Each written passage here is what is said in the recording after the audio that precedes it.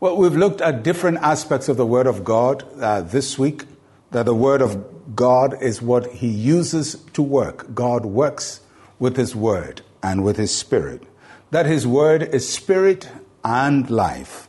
That God is able to send His Word wherever He wants it, and His Word will bring healing. That He guides us with His Word, and His Word is our sword. I conclude by talking about the fact that the Word of God is settled. It is settled. Psalm 119, verse 89. Forever, O Lord, your word is settled in heaven. God's word is settled. God's word is fixed. It is permanent. It is unmovable. It is unshakable. It is dependable. It will never, ever lose its power. What He said 1,000 years ago is still strong today. When God gives us a word, He settles it first in heaven, and then He works it out here on earth. And that is why Jesus taught us to pray and said, "Thy will be done on earth as it is in heaven." It is settled in heaven and then settled on earth. So whatever promise God gives us here on earth, He settled it first in heaven. He fixed it in heaven, and then now He's going to fix it here on earth. What God has settled in your case is settled. It is settled in heaven. What promise He gave you here on earth, He has settled it in heaven. For a moment, there may be warfare concerning the promises that He gives to you. You take the sword of the Spirit and reinforce the Word of God and reinforce the authority of the Word of God, because His Word is our weapon of warfare.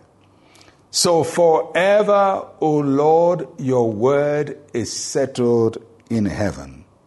We are not just seeking for God to settle the Word. He's already done it.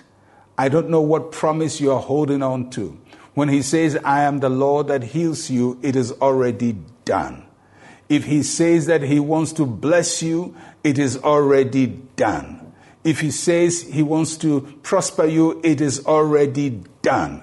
If He says that children are the heritage of the righteous, it's already done. Whatever you need, it is settled in heaven. Now, take hold of it here on earth. Possess it here on earth. And remember, time does not diminish the power of God's word.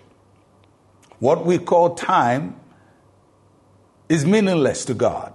So for us, we say, "Oh, I had this. God told me about this 5 years ago. God told me about this 10 years ago." God has no limitation of time. There is no statute of limitation with the Word of God. What He promises 1,000 years, He fulfills in time. And so today I want you to know that God has settled His Word in heaven concerning you, and you will fulfill His destiny here on earth. It is settled that He is the creator of the heavens and the earth. It is settled that He loves you, and the devil can do nothing about it. It is settled that He has a plan and a purpose for your life. And it is settled that He is making all things work together for your good, because you are called according to His plan and purposes. Just hold on to the promise of God, settle it in your heart, and see His word become flesh in your life. I'm Pastor Mensa Otabil. Shalom, peace, and life to you.